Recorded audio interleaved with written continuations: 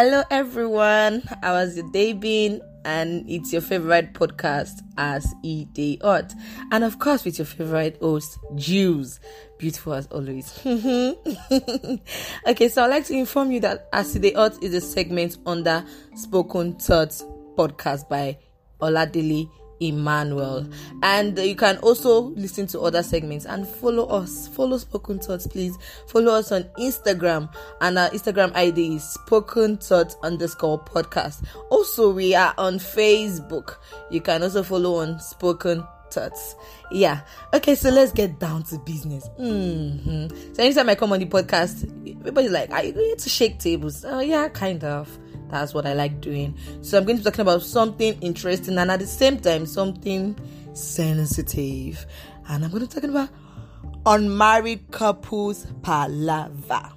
Hello, I actually think this is a very sensitive topic, and I'm not going to be doing this alone. I'm going to be doing this with somebody special, somebody, is hot. he's the vibe, and his name is Fanny Oreoluwa Joshua, and he's handsome. I wish you could see his face. Can you please introduce yourself to our listeners? Hello guys, I am Fanny Joshua Oreoluwa, and you introduced me as a vibe, and I really hope I am. But one thing is for sure, I think I've enjoyed this podcast so far, and I believe you have too, and I think we should have a wonderful episode once again. So stay tuned guys, and I hope you enjoy this all of the way. Of course they will. Yeah, let's go. They have to. Okay, so there is something I've always wondered about. I've always thought about it, that how do people who are not married live together? Like me living with my mother and my father, we will fight. In fact, with even just my roommate or any other person, we fight.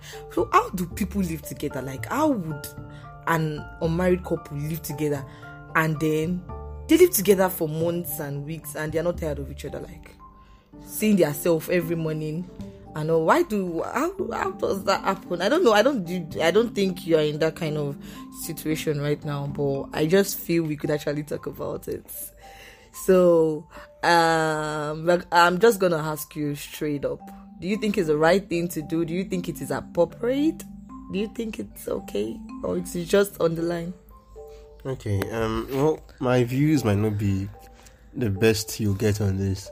Well, okay, when I see issues like this, I like to attack them from different perspectives. Yeah, attacking. Okay, attack. It's like you said, it's a sensitive one.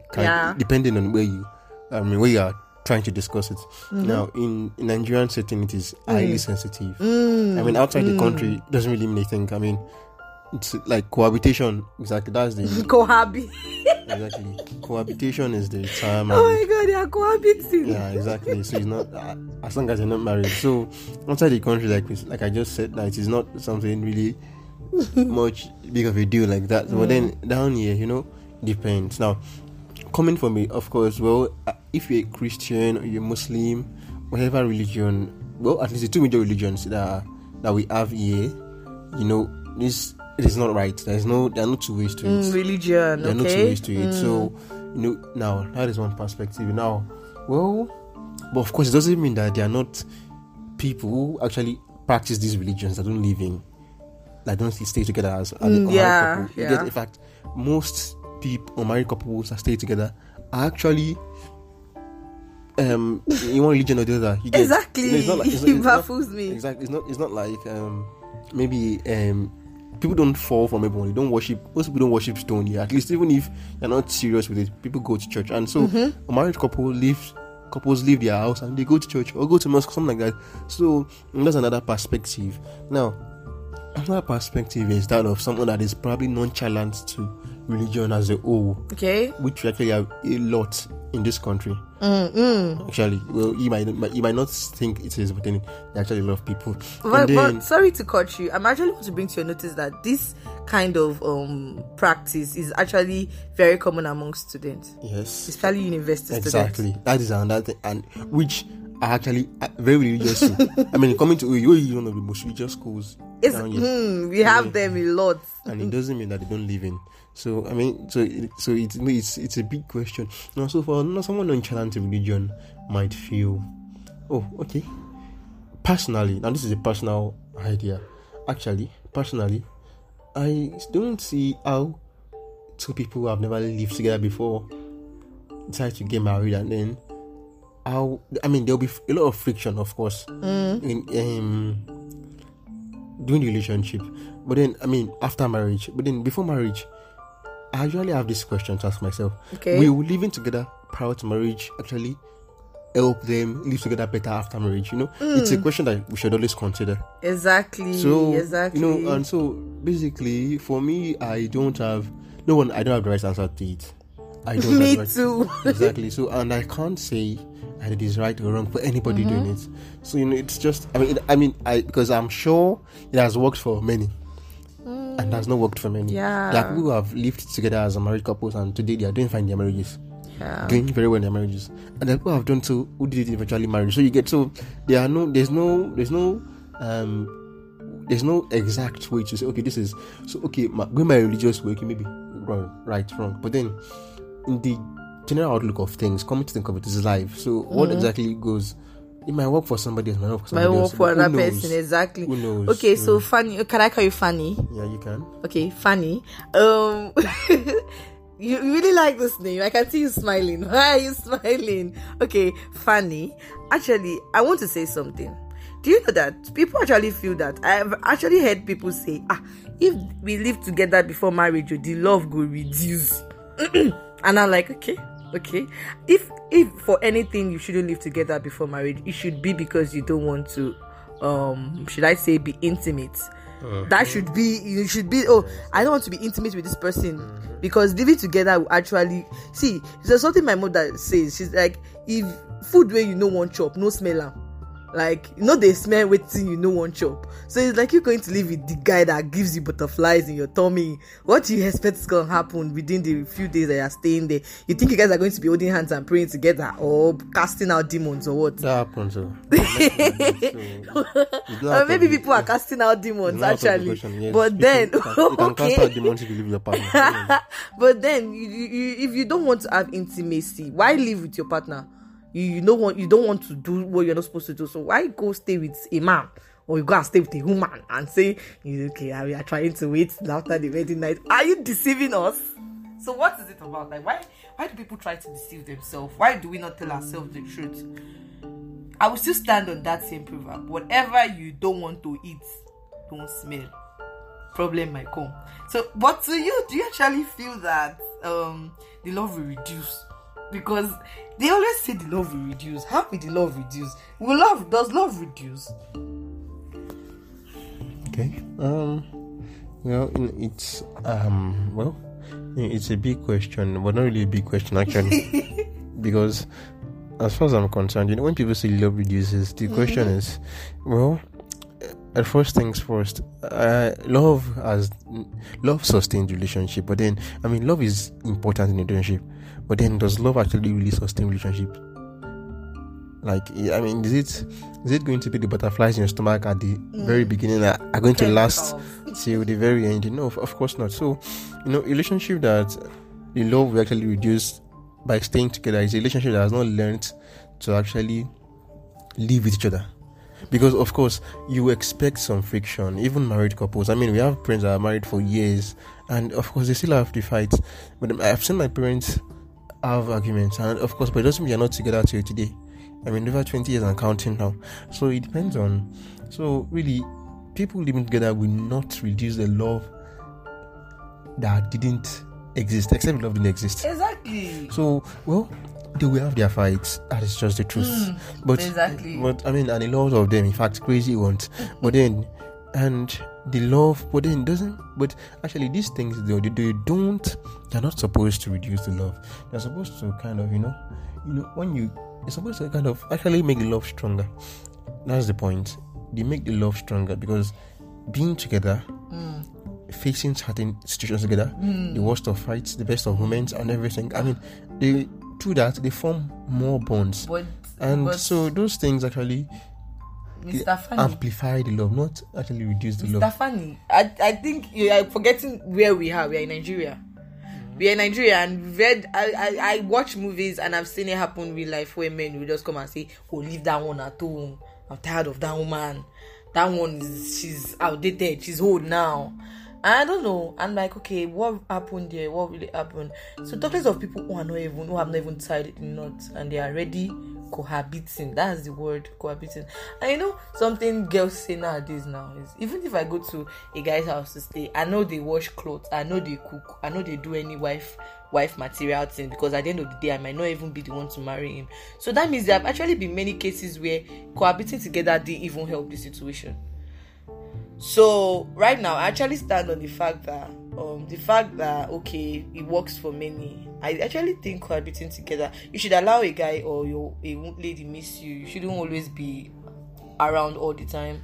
Don't you think that also works too? Like going about your own life. If you are going to stay with anyone, you should just try to limit the time that you're around. Don't you think it also helps in making the old butterfly become more? Of course, the point there for me is you are not going. No one intentionally wants to stay away from their partner, someone I really like actually. Well, except maybe you are no more feeling it probably. But you don't feel like, oh, this relationship is no more for me. That's when you actually start to detach. But then you don't really have to intentionally do it. The truth is, as long as you have your life to live, you have things to do, the other person has things to do, there will always be definitely moments that you won't be together. Yeah, that's just it. Even after marriage, so there will always be moments that you guys won't actually be together. So missing each other is not really a big deal. Because there will always be points that you miss each other. That is definite. That is certain. I mean, do you have a partner that you want to cohabit with? Well, my personal view of this is, for me, I think before marrying anyone, that's a personal view, of course. It doesn't affect anyone too, and I won't say anyone who thinks it isn't right is wrong. Okay. Before marrying anyone, I actually don't see why I shouldn't stay with the person for some time and to know what I'm expecting after marriage. Now, I'm not saying it might change anything.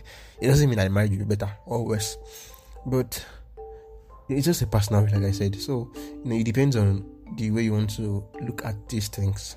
So yeah, maybe for me, yes, I really want to. I mean, I want to know this person. Okay, get to know the person, okay, as well as I can before marriage, and okay, which is point. so that is it for me. Okay. Well, of course, it doesn't guarantee a good marriage. That's just the truth. Exactly. And it doesn't say the marriage will be bad.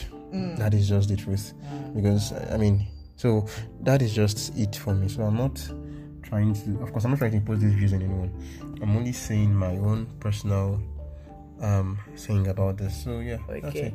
So I really had a good time with you today, though I was supposed to ask you something, but I don't know what to say. I don't know if I should ask this question. Do you believe in intimacy after marriage? After marriage, before marriage? What would you say about the before and the after? You think that the fact that you are not intimate with someone before marriage actually helps you, right? Let's not see this from the religious perspective. Because if I'm talking about the religious, I would stand against intimacy. If I'm talking about the religious perspective.